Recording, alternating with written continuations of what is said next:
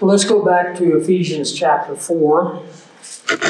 I intended to have that whole section wrapped up before the break, but I have a tendency to get carried away. And sometimes I take rabbit trails. And as one individual said, rabbit trails are okay to take as long as you kill the rabbit. So hopefully the rabbit's dead. Ephesians 4, once again, let's ask God to bless. And I'm going to see how this goes. Jared and I were just talking. I might do 2 short sessions and give you a break in between before we stop for lunch. Or I may just give you one long one. It kind of depends on if I see you starting to go to sleep. I'll make a break and we'll get up and move around. I do appreciate you coming out on a Saturday. You know, it's a beautiful fall day out there. I know there are many, many things that you could all be out doing. And the fact that you come here is a great encouragement to me because it certainly shows your interest in God's Word and in your lives. And that's very important. So let's ask God's blessing as we come back into Ephesians chapter 4. Father, how we desire to see the unity that your Word speaks of displayed in our churches. We realize, Father, that the only hope for this nation is a knowledge and understanding of who and what Jesus Christ is and has done. And we desire to be the instruments that will make him known to this country. As Jared said earlier, to be that true remnant that remains faithful in the midst of an unfaithful generation. But Father, there are many brands yet to be plucked from the fire, and it's our desire to play a part in that rescue operation. So drive these words deep into our hearts and our souls. Shoot those barbed arrows into our heart that we will not be able to dislodge. But as we leave this place this morning, we'll continue to work to convict us of the areas that we need to correct, to encourage us in the things that need to be done right, and to sustain us in the face of the tests and the trials of life. We ask it in Jesus' name. Amen. So just to quickly review, Paul has basically gone through 3 levels of unity in these first 16 verses in Ephesians chapter 4. He tells us that there is a unity that all believers share because we are united in Christ. What this means is that none of us has any advantage over anyone else. Every believer in Jesus Christ is baptized by the Holy Spirit into union with Jesus Christ. We all have the same standing. We are united with Christ in his death, burial, and resurrection. We are raised up with him and seated in the heavenly places with him. That is our position. We all share that together. We all have equal provisions. We all have equal opportunities. It's sometimes shocking to us to consider the fact that the Apostle Paul had no advantage over us in the Christian life. The Apostle Paul achieved what he achieved. As he says to the Corinthians, I am what I am by the grace of God, and the grace that was given to me was not given in vain, but I labored more than the rest. Paul poured his heart and his soul into taking the spiritual riches that he had been given and to amplify them in his ministry, to win the unsaved to Christ and to build those who believed up in the faith. We need to be doing the same. So we have that spiritual unity. We have then a practical unity as we work together. This is a little bit smaller circle. Tragically, many believers are happy to trust Christ, to know that they are here in the body of Christ, that they have an eternal future, that they're going to spend eternity in the presence of the Lord, and that's really all they want out of the Christian life. They're happy to, as a former evangelist friend of mine used to say, they're happy to suck their thumb till Jesus comes. They have no desire to move on from the point of regeneration. But we want to work together. And so we have that practical unity. of working for the winning of others to Christ, being the ambassadors that we ought to be, the ministers of reconciliation, fulfilling our priesthood in prayer and intercession for others. Those are things that we do together. And then, of course, he moves into that doctrinal unity of coming into the unity of the faith. The unity of the faith is just a clearer, more mature, more complete understanding of the Word of God as it is written and as God intends us to understand it. So I left off at the last session asking the question, what is it that keeps hindering this? And Paul's flow of thought through this amazing passage here in Ephesians is going to move right into that very issue. So if you will, look with me at Ephesians 4, beginning in verse 17. This I say, therefore, referring back to what he's covered in the first 16 verses, and testify in the Lord that you should no longer walk as the rest of the Gentiles walk, in the futility of their mind, having their understanding darkened.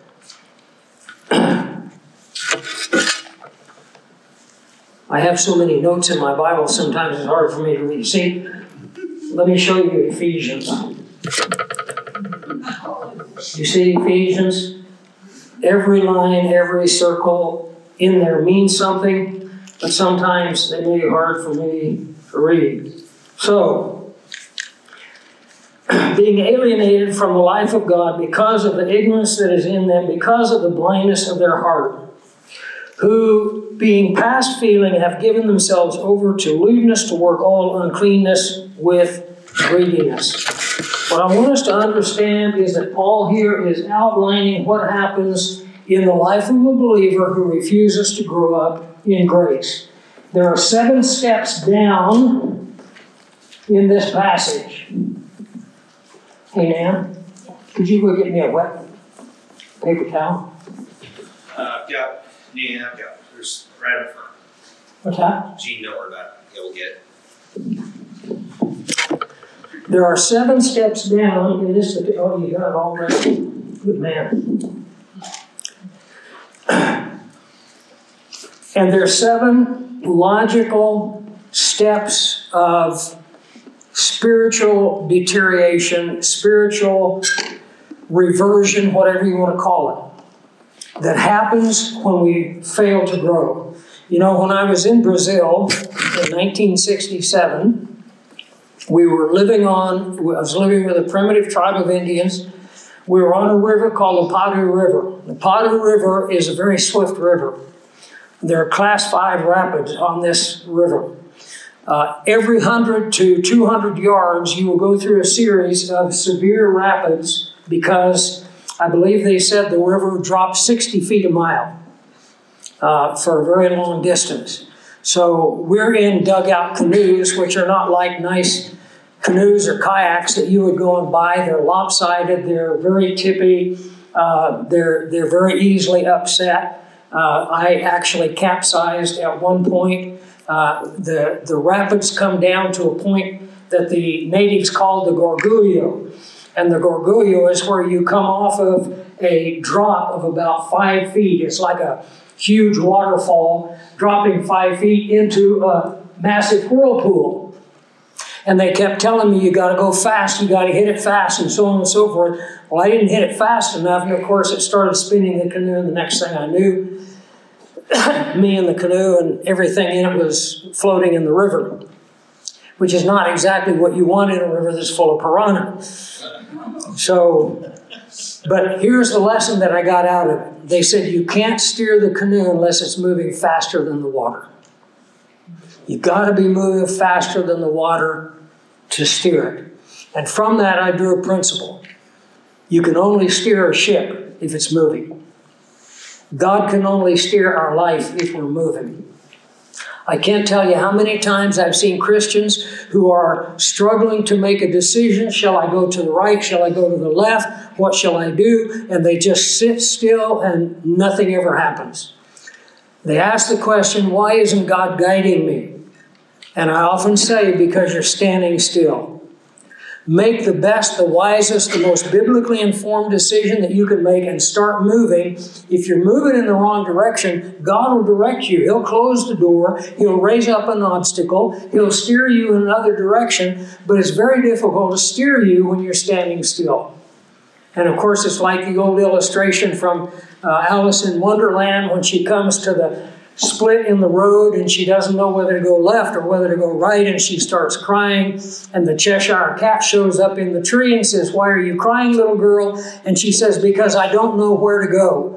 And the Cheshire Cat says, "Where do you want to go?" And she says, "I don't know."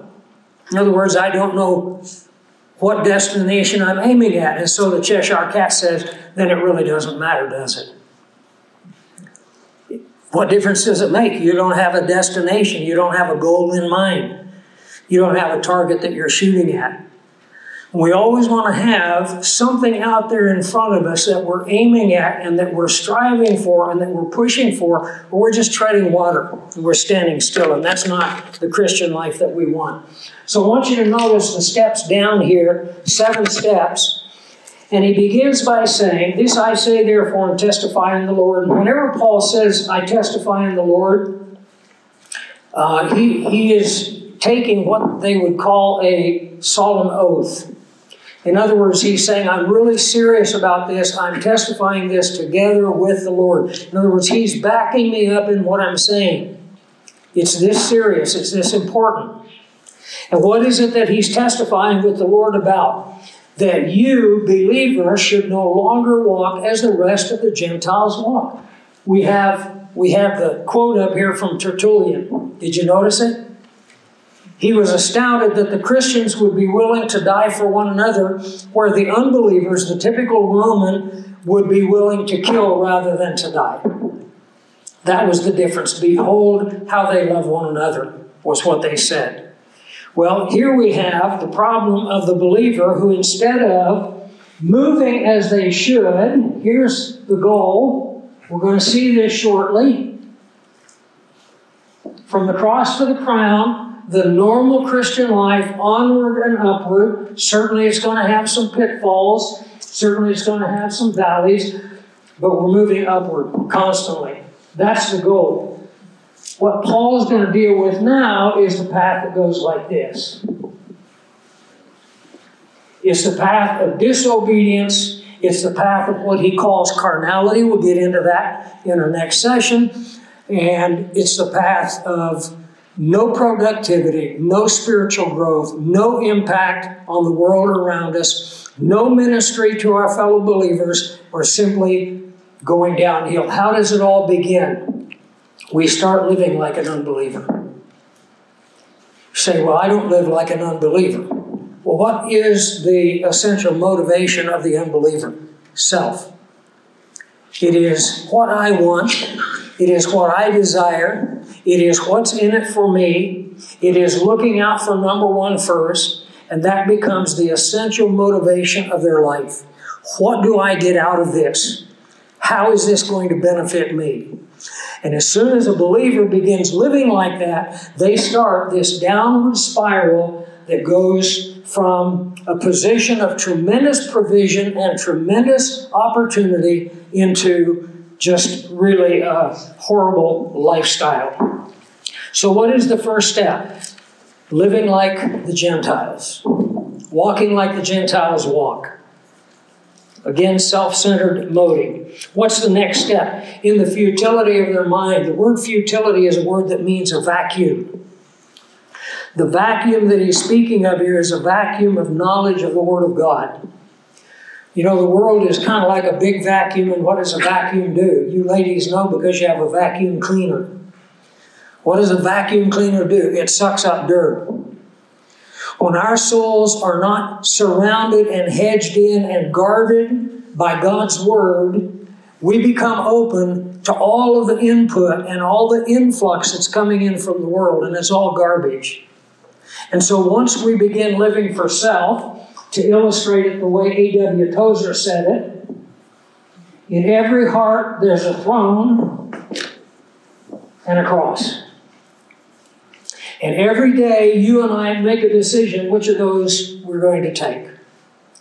When people start choosing to sit on the throne of their life, the end result is what the author of Hebrews calls crucifying the Son of God afresh. You're basically putting Christ on the cross. What was it that Jesus said in Luke 9:23? If any man will come after me, let him deny himself, step 1, take up his cross, step 2, and follow after. Well, what's the alternative to taking up the cross and following after? Sitting on the throne and saying, I'm going to run my life my way.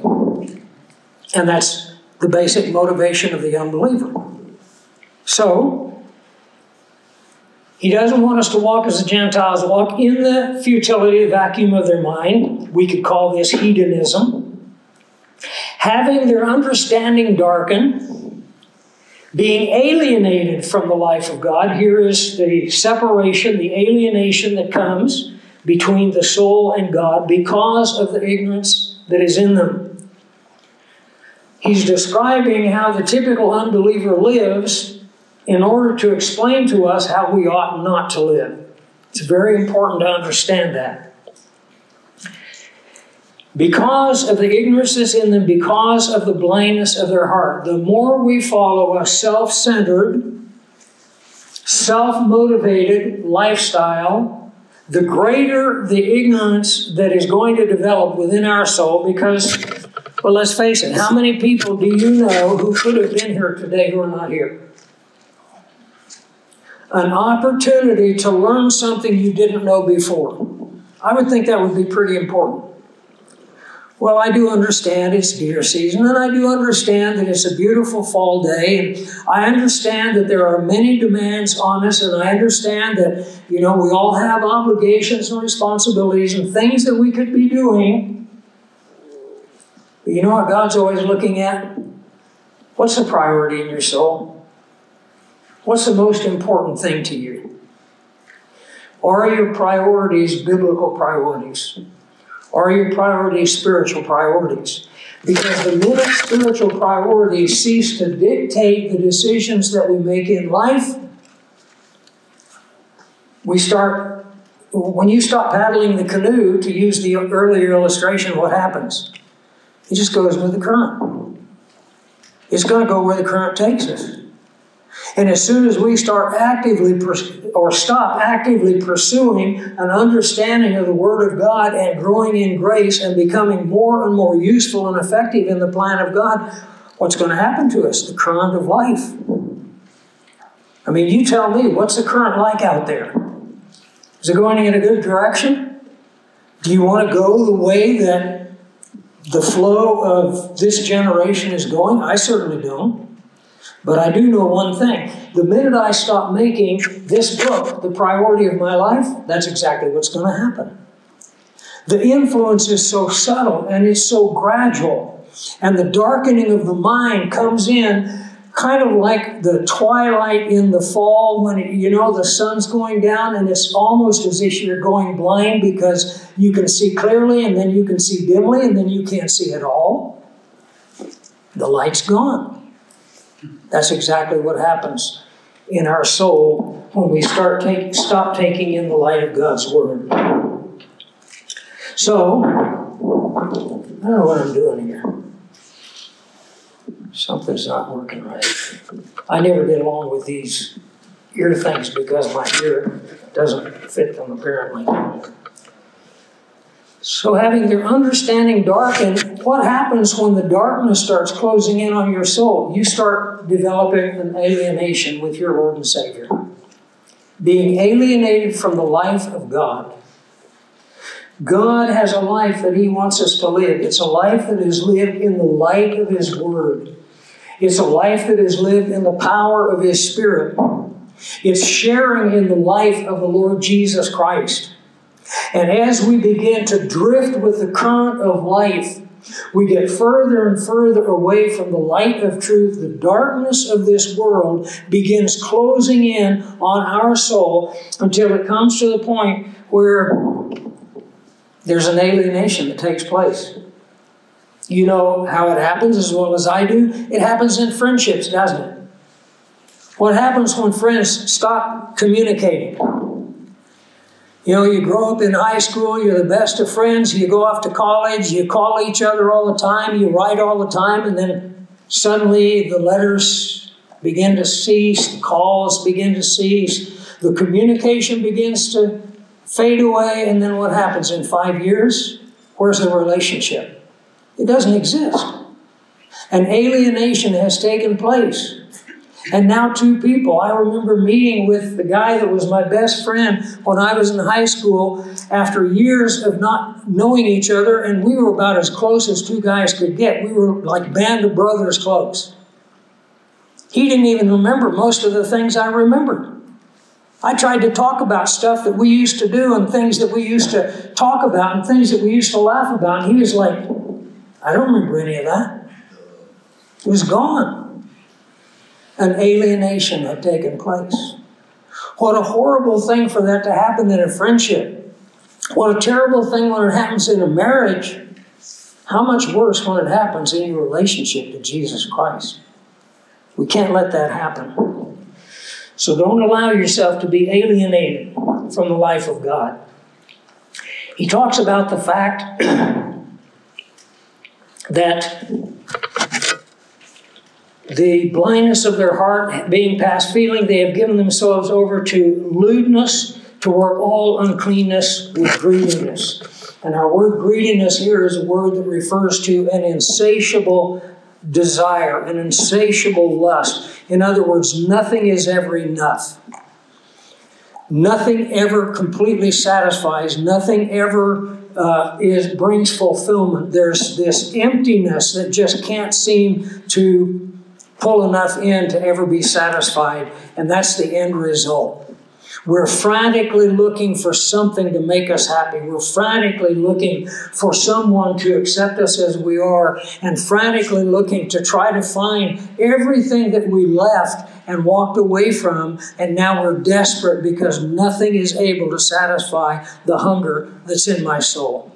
The world can't do it. Society can't do it. Money can't do it. Even friendships outside of Christ can't do it. It's not going to satisfy the hunger of the new creature in Christ that every believer becomes.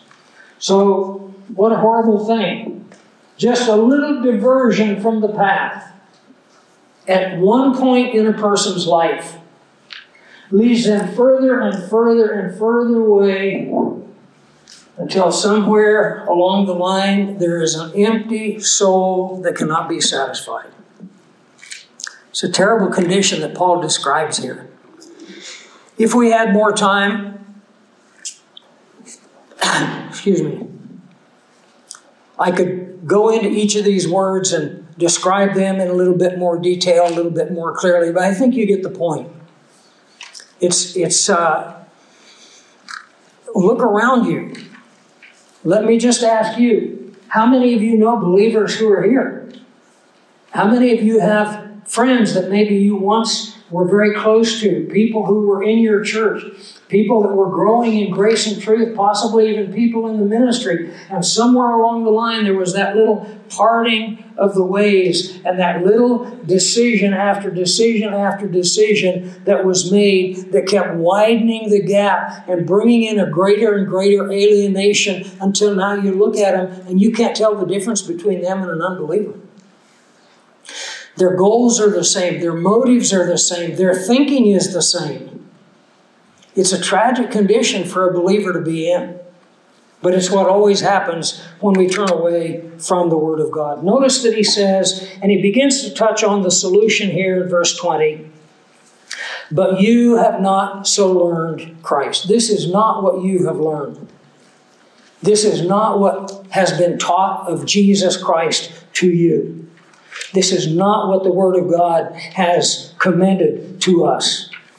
You have not so learned Christ, if indeed you have heard him and been taught by him, as the truth is in Jesus. He sets before us a different path. He sets before us a deeper motivation. He has an upward climb at a goal that is set out there in front of us of first spiritual maturity, growth into ministry and service, conformity to the character of Jesus Christ, bringing honor and glory to our Lord and Savior until that moment that God calls us into His presence and we stand before the judgment seat of Christ and we hear those marvelous words, "Well done, good and faithful servant." That will be worth it all. That will be worth any cost, any price, any difficulty, any hardship that we may go through in climbing to that place of fulfillment. So you have not learned so Christ. He says in verse 22, what have we learned? That you put off concerning your former conduct the old man which grows corrupt according to the deceitful lust.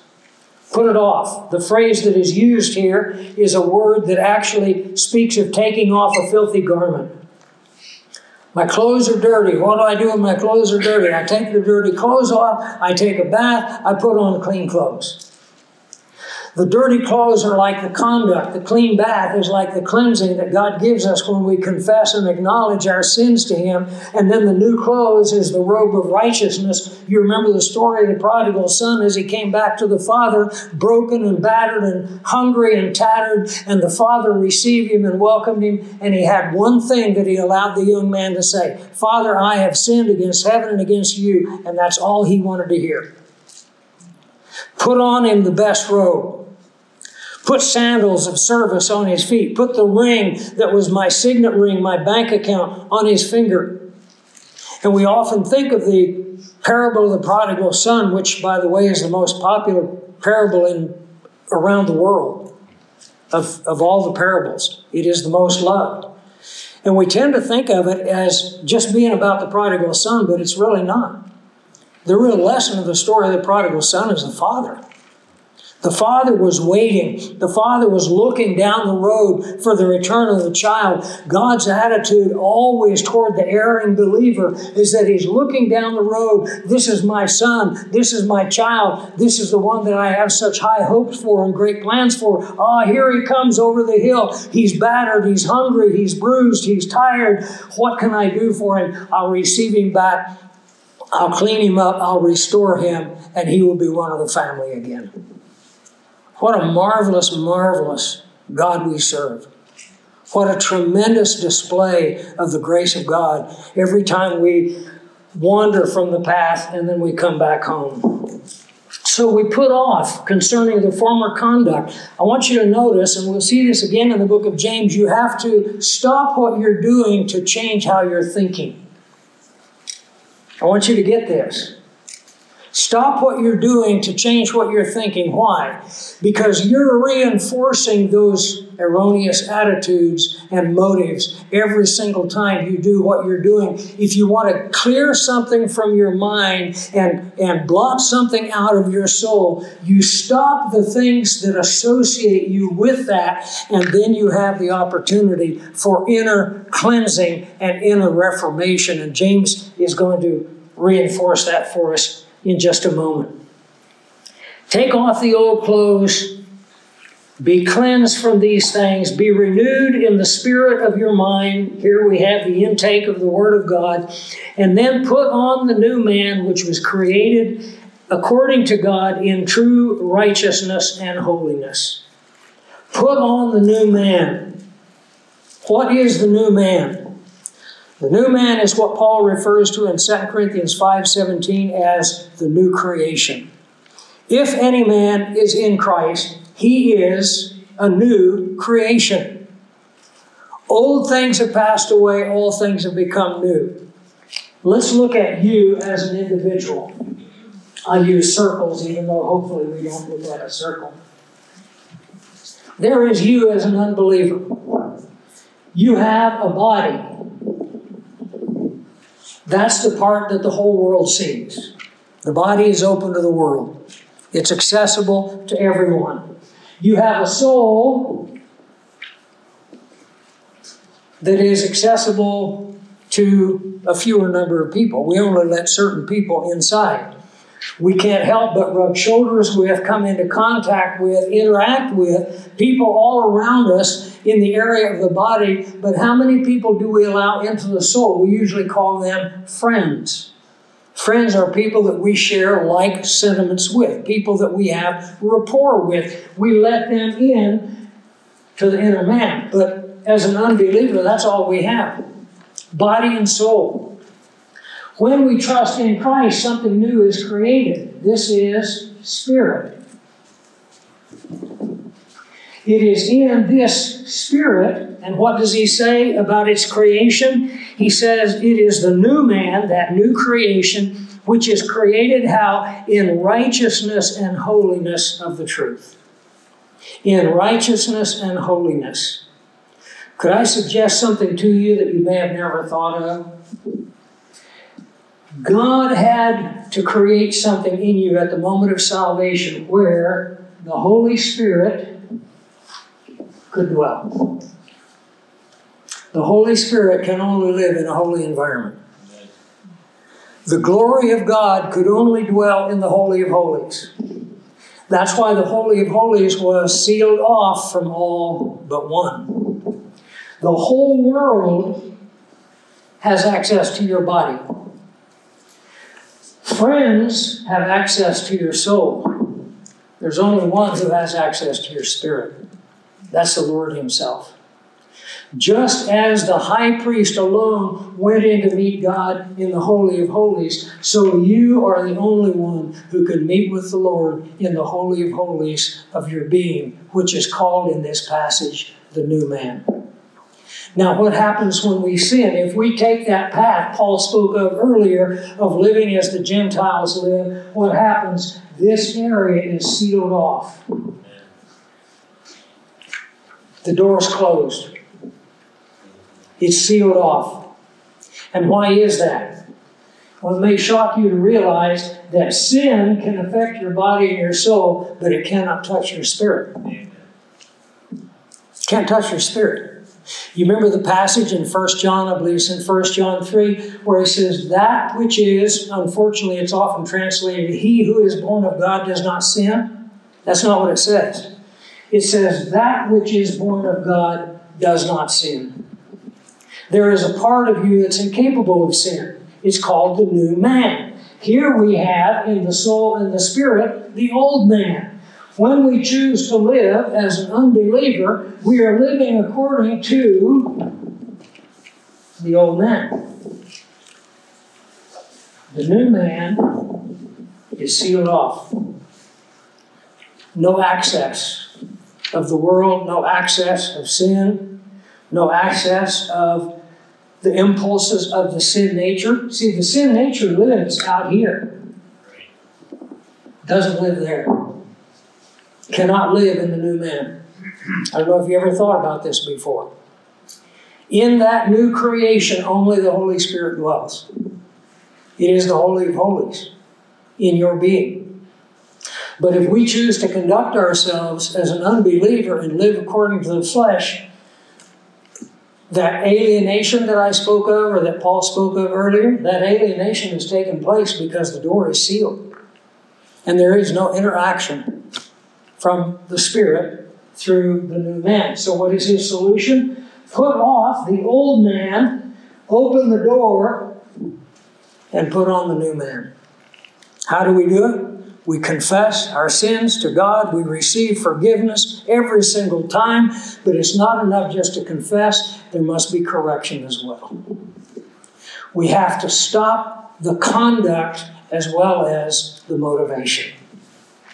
And so, when he says that the new man is created in righteousness and holiness of the truth, we realize that we are putting on that which is created according to the person of Jesus Christ. I'm not going to finish chapter 4. He goes on to tell us when this happens. We're going to put away lying. We're going to be angry and not sin. We're not going to steal any longer. We're going to give to those who are in need. We're not going to allow corrupt words to proceed out of our mouth. We're going to speak grace to the hearers. We're not going to grieve the Holy Spirit. What does it mean to grieve the Holy Spirit? Here he is. The door is closed. He's simply illustrating the truth that I just presented to you. When the Spirit is grieved, why is He grieved? Because the relationship has been disrupted. There's an alienation that has taken place that should never have taken place. And we don't want to grieve the Spirit of God by which we were sealed for the day of redemption. We don't have bitterness, wrath, anger, clamor, and evil in our life. Those things are gone. In its place, verse 32, we are kind to one another, tender-hearted, forgiving one another, even as God in Christ has forgiven us. You see the contrast. From verse 1, where he said, walk worthy of your calling, all the way through verse 32, Paul has developed a flow of thought that says we are united in Christ. That should impact our lives. It should change the way we live. But if we choose to live according to the old lifestyle, the Spirit of God is grieved. The Holy of Holies of our being, as it were, is sealed off. There's an alienation that takes place between us and the Lord, and our life begins that downward spiral. Greater ignorance, greater darkness, greater misunderstanding, greater dissatisfaction, until ultimately there is only an insatiable craving for something to fill the whole of my life. An old drug addict said this one time in a conversation. He said, everybody has a Christ-shaped hole in their life. He's the only one that can fill it. We try to fill it with drugs. We try to fill it with money. We try to fill it with sex. We try to fill it with success. We try to fill it with possessions. We try all of these things. And the emptiness only seems to get greater the more we try to fill the hole, because only Christ can satisfy that hunger and that longing in our life. Let's go to James chapter 4 and see how James picks up on the same idea as the Apostle Paul.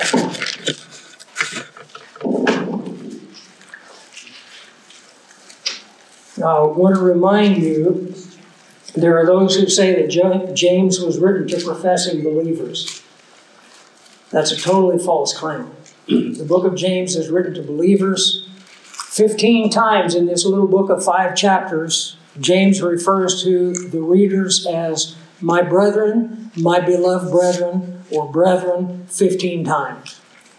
He's talking to fellow believers. Yes? Can you explain the difference between a professing believer and just a believer? Okay, so there are those who claim that James was writing to people that claimed that they were believers but were not. In other words, they were saying, yeah, I believe. We run into people like this all the time. Yeah, I believe, but when you begin to question them, what do you believe? You find out that it has nothing to do with faith in Jesus Christ. It's being good. It's being religious. It's being spiritual according to some worldly definition of spirituality. I'm spiritual because I sit and contemplate my navel and hum Buddhistic chants and so on and so forth. That makes me spiritual. So when James wrote his book, he was writing to people who were true believers in the Lord Jesus Christ. That's important for us to understand. So if you will, go with me to James chapter 4. And I think if we're honest, we know that what James is saying here is something that we run into all the time. He says, where do wars and fights come from among you? Let me ask you a question. You ever see wars and fights between believers? Have you ever been to a church board meeting? Have you ever been to a planning meeting for a building? Yeah, you know what I'm talking about. Where do wars and fights come from among you? Do they not come from your desire for pleasure, your desires for pleasure that war in your members? Some translations have the lust for pleasure that wages war in your members. And the whole point that he's building here is exactly what Paul was speaking of in Ephesians 4:17. Stop living like unbelievers live. Don't be motivated by the things that motivate them. Don't seek after the goals that they seek after. Don't live according to the standards that they establish. Stop thinking the way they think and pursuing the things that they pursue. And so here he's saying, why are there fights and divisions among you as Christians? I'll tell you why. It's because you're living according to the lusts of the sin nature. That's the point that James is making here. Why is there fighting? Why is there division? Why is there strife and contention? Well, somebody is living according to the sin nature. We can be sure of that. Maybe everybody. Sometimes it's maybe one person who's bringing this division and strife into the gathering. Sometimes everybody in the gathering is out of line. It happens very, very easy. You ever have somebody tick you off? You can be just as placid and peaceful and loving, and someone says something to you that just really irritates you, and all of a sudden you're ready to bite their head off. That's how quick it can happen. That's how rapidly we can go from being from being spiritual to being carnal in a moment of time. James is going to tell us where they come from. Verse 2. You lust and don't have. You know, there's nothing worse than when we have cravings that are never satisfied. We crave, we desire, we lust, we want.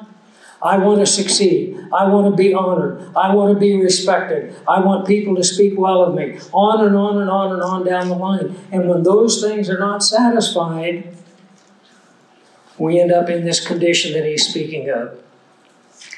When you lust and you don't have, what do? Well, you murder and covet and cannot obtain. You say, well, I've never murdered. What was it Jesus said? If you judge your brother, if you hate your brother, what have you done? You've committed murder in your heart. You haven't done the act, but as he said with adultery, the man who looks at a woman to lust after her, what has he done? He's committed adultery already in his heart. When we go to a friend and start talking down another believer, what are we doing? We're murdering their reputation. How many people can we think back on who once were close friends and one heard that the other said something to a mutual friend about them and the friendship was done? I apologize. Murder has taken place. The murder of a relationship, the murder of a friendship, the murder of a reputation, and on it goes. So you covet and murder, and you can't obtain. You still can't get it. You want to have it, you're striving for it, you're pursuing it, you're craving it, and you can't get it. You fight and war, and yet you don't have because you don't ask. Somewhere along the line, the breakdown comes from the fact that we are depending on the wrong source for our fulfillment. Instead of seeking it from God and instead of asking it from God, we're trying to get it ourselves. And we're willing to do whatever we have to do. Pardon me. So that we can get it. You don't have because you don't ask. You ask and do not receive. Why? Because you ask amiss that you may spend it on your pleasures. I want this, God give me this. God doesn't give it. Now we're angry. I know someone who once was growing in grace, involved in ministry, prayed for something, God didn't answer that prayer, and so they decided God doesn't exist. Thank you, Aaron. You're a good man. This is what we call spiritual service. You just got reward in heaven. I don't know if this water will do the trick, but we'll try it. What Jesus say? If you give a little child a cup of cold water, you will not lose your reward. If you give a prophet a cup of cold water, I'm not a prophet because our ministry is non-profit, but If you give a prophet a cup of cold water in the name of a prophet, you receive a prophet's reward. What an amazing thing. What an amazing thing that the God, number one, who forgave us all our sin, who took our sin on himself at the cross, who offers us eternal life, who gives us a position in his royal family, and that's not enough, who imputes us, with his own righteousness, and that's not enough. He wants to give us eternal reward. Yeah.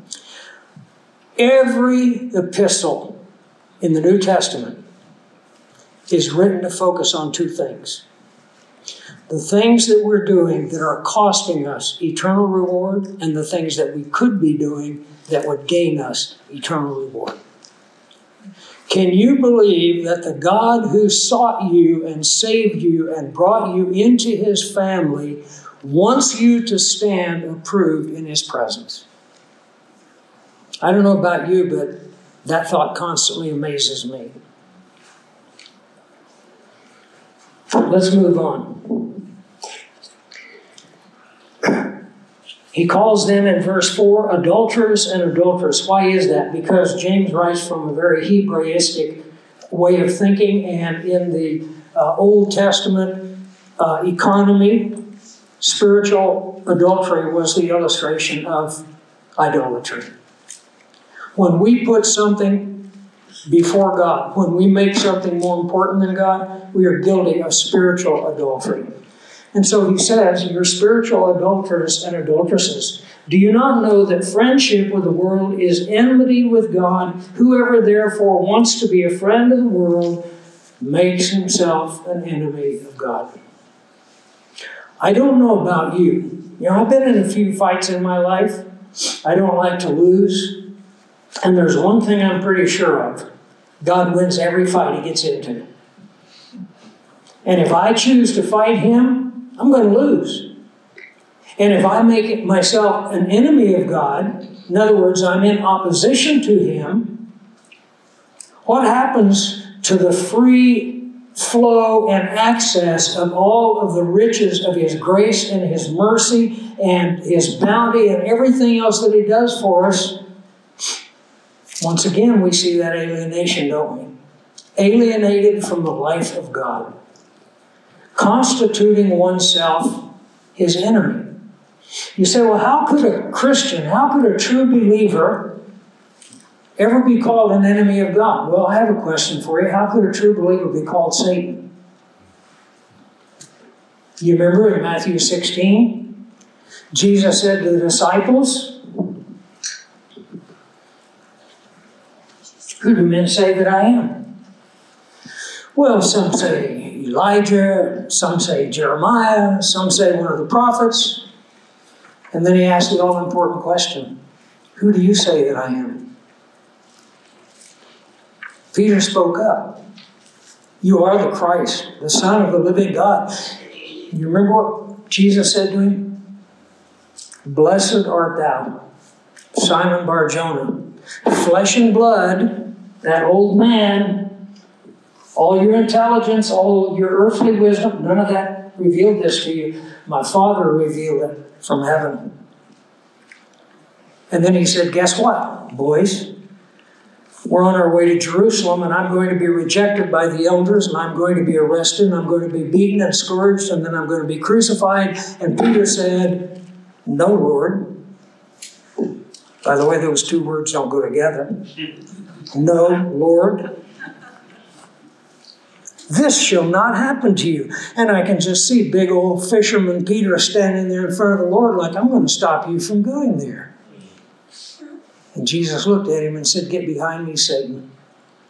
How long does it take from being in the status of being blessed by God to serving the will and the desire of the devil?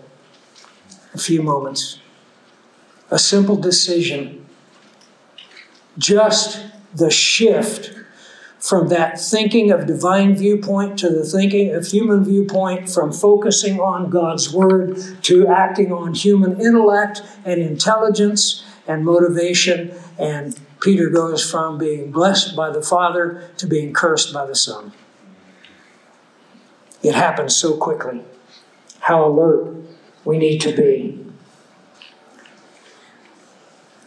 So I want to ask you a question. We've got about 5 minutes to finish this session. What in the world do you do when you find yourself in that condition? What do you do when you find yourself in the position Peter was in? Get behind me, Satan. What do you do when you find yourself in a condition that Paul spoke of, being alienated from the life of God and having an insatiable hunger in your soul that nothing seems to satisfy? What can you do?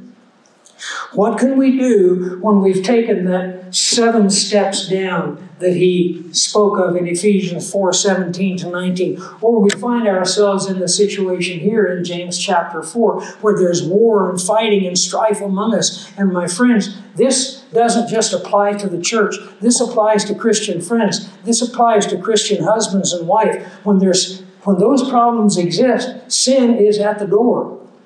Sin is in control. What are we going to do? How do we resolve the problem? Paul began to introduce us to the idea when he said, take off the old man and put on the new man. Stop acting under the sin nature and start acting under the Spirit of God. Well, now James is going to develop further that idea. Listen closely in verse 5 and following. Do you think that the Scripture speaks in vain, that the Spirit who dwells in us yearns jealously? What does this mean? It means very simply this. He's not quoting a specific Scripture reference. He's simply gathering together from many, many different passages the fact that God is a jealous God. God yearns for our devotion. God yearns for our obedience. God yearns for our unity and working together with Him in His plan and His purpose. From the very beginning, as He created Adam and put him in the garden and gave him dominion, what was God's plan? To share His rulership with us. To share, if you will, His kingship with us. And now here we are in Christ, new creatures, raised up, given resurrection life, seated with Christ in the heavenly places, in the place of power and authority. And He wants us to begin working in this fallen, broken, and evil world to accomplish His will, to bring light into the darkness, to bring healing where there are only wounds, to bring life where there's only death. How do we do it? What can we do? He's going to tell us. The Spirit yearns for your life. The Spirit yearns for your devotion. So He says in verse 6, He gives more grace. More grace than what? More grace than what's here. The grace of God didn't stop when you trusted Christ as your Savior. Amen. God's grace covered everything from the cross to the crown. Every day of your life, every situation you find yourself in. Why does God let bad things happen in Christian life? How else would we learn about grace? How else would we begin to understand the power of God? A great victory when you're already in victory doesn't mean anything. A great victory when you've been at the bottom, a great victory when you've been broken, a great victory when it seems all is lost, that's a real victory. And it happens over and over and over again in the lives of believers. He gives more grace.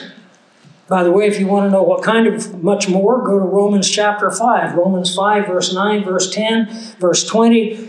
I think 5 times in Romans 5. Much more, much more, much more. How much more is there? Much more. Amen. That's what He wants us to get. You say, I've exploited all the grace of God there is. Oh no, there's much more. So He gives more grace. Therefore, He says, God resists the proud, but gives grace to the humble. All right, get ready. Because now we're here. Here's the believer who departed from the path, took the 7 steps down. You can go back to Ephesians 4:17-19 and outline those 7 steps. He's going to give us 7 steps to get back in line. You ready for them? This is spiritual recovery. Verse 7. Therefore, submit to God. That's number 1. Stop fighting Him. Stop resisting Him. Stop stiff-arming him, holding him at a distance. Submit. The word literally means to submit under ultimate authority. Submit to God. Number 2, resist the devil. You know, if you try to resist the devil before you submit to God, you're always going to lose. It has to be in order.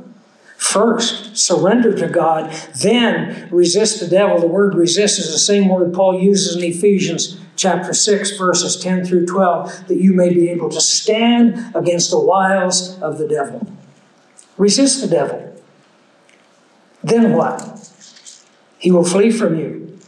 Step number 3, draw near to God. How do I draw near to God? Well, the best way I would suggest is in His Word and in local church. Begin to draw near to God. If I draw near to God, the promise is He will draw near to you. Here comes the prodigal son over the hill. Do you remember what the father did? It says the father ran to him and fell on his neck and embraced him. Perfect illustration of what he's talking about here. Next step, cleanse your hands, you sinners. Notice, did I say this earlier? You got to take care of the outside problem before you take care of the inside problem. Have you ever noticed that it's easier to stop doing something than it is to stop thinking it? You ever notice that? In our logic, we would say, well, stop thinking it and you'll stop doing it. Well, that's all great, but it's very difficult, isn't it? When we stop the associations, when we stop the actions, when we stop repeating the activities, an amazing thing starts happening. We can start filling that mind with greater light and understanding and truth, and we're able to free ourselves from those thoughts that permeate the mind. So we cleanse our hands, we purify our hearts. We do this by 2 things, confession and correction. Confess the sin, correct the sin. Purify your hearts, lament and mourn. All of these are commands, by the way, but this step in verse 9 takes 4 commands. Lament, mourn, weep. Let your laughter be turned into mourning and your joy into gloom. What does he mean? Why would the Bible be commanding us to weep? It was very simple. We've been living a lifestyle that only weeping is the only proper response to. Again, the prodigal, as he went from his father. Picture the young man. He's got his inheritance. He's got his pack on his back. He's got money in his pocket. He's going to party at every inn that he comes to. What's his attitude? Laughter, joy. We're having a great time. Isn't it wonderful? I'm free. When he turns around from the pig pen at the end of the experience and he starts the journey back, is he laughing? Is he celebrating? Weary and battered and broken, weeping, he works his way the long journey back home. I want you to ask yourself this question. Are there things in my life that I'm laughing about that I should be weeping over? Think about it. Are there things that bring me joy that should bring tears to my eyes? Are there things that I delight in that I ought to be ashamed of? This is what James is talking about. He ends in verse 10, humble yourselves in the sight of the Lord, and He will lift you up. We've gone from here at the foot of the cross, the downward path. Ephesians 4, 17 to 19. Now we come to James, chapter 4, verses, 6 to 10, 7 to 10. Where do we find ourselves? We're back on track. You say, what does all this have to do with unity? Everything. Everything. If self-centered, self-motivated lifestyle, conduct creates an alienation between me and God. Paul calls it alienation. James calls it an enemy of God. They're both talking about exactly the same thing. Am I going to be able to have fellowship with other members, the body of Christ, other believers in my church, if they're spiritually motivated and I'm not? Can't happen. Am I going to be able to agree with them when there are decisions that have to be made in the church? No. If my wife is moved by the Spirit and I am moved by the old man, the walking the way the Gentiles walk, motivated, as James says, for what I want and what I want to gain, are we going to have harmony together? Absolutely not. Could I suggest to you that every single divorce that ever took place in a Christian marriage was because of this problem? Every friendship that was ever destroyed among fellow believers is because of this very problem. Division creeps in, whether between two individuals, friends, or husband and wife, or whether an individual and their local church, or between two factions and two parties in the local church, and it's always because of the same problem. And the solution for it is the same. James says, lament and mourn and weep. Have you heard people, there are evangelists and so-called prophets today who say, we're going to have a great revival. Great revival is coming to America. I'll tell you when you'll know that there is a revival. When our churches are on their knees weeping, we'll know we have a revival. We're not going to have it until then. Because we are proud of our carnality. We are proud of our alienation from God. We are proud of the fact that we have chosen our path and we are going to walk that path. And as the old song said, which is the stupidest song that was ever written, sung by Frank Sinatra, I did it my way. Well, everybody in hell is going to be singing that song. I did it my way. I didn't do it God's way.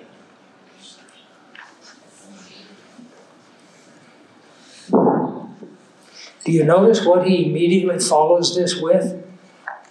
Here in verses 1 through 5, there were fights and wars, there was strife, contention, division, and then he shows us the 7 steps of spiritual recovery in verses 7 through 10, and then he says, don't speak evil of one another, brethren.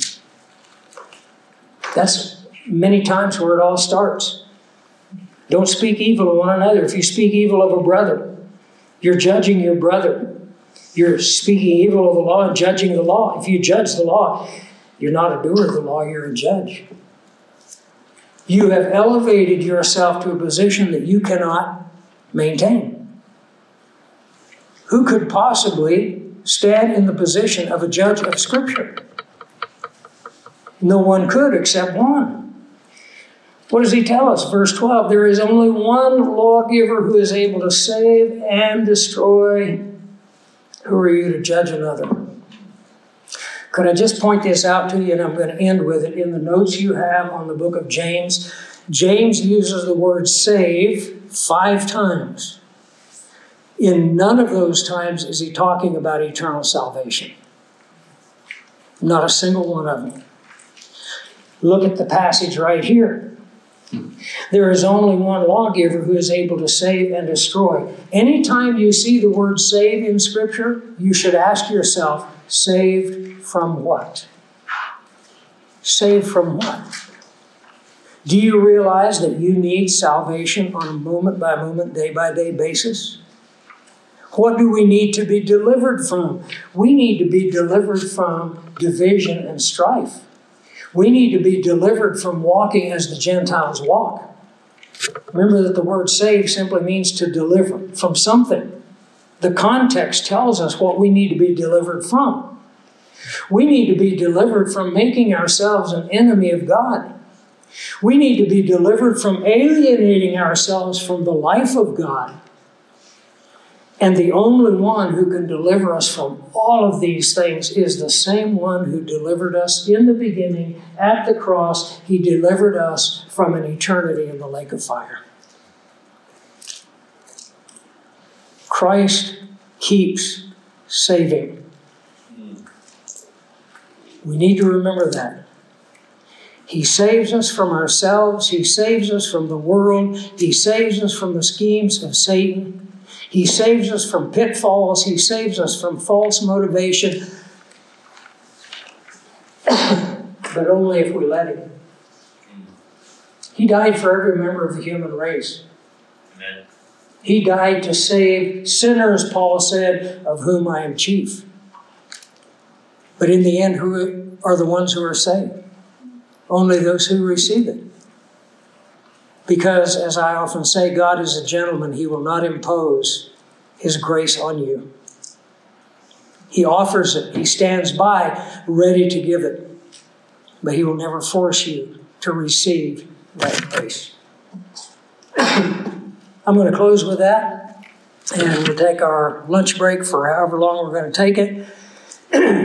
We've gone from Ephesians to the book of James. We're going to go from the book of James to Corinthians. From Corinthians to Romans. We'll be done for the day. And you know what you're going to find in every single one of the passages? The same thing said over and over and over and over.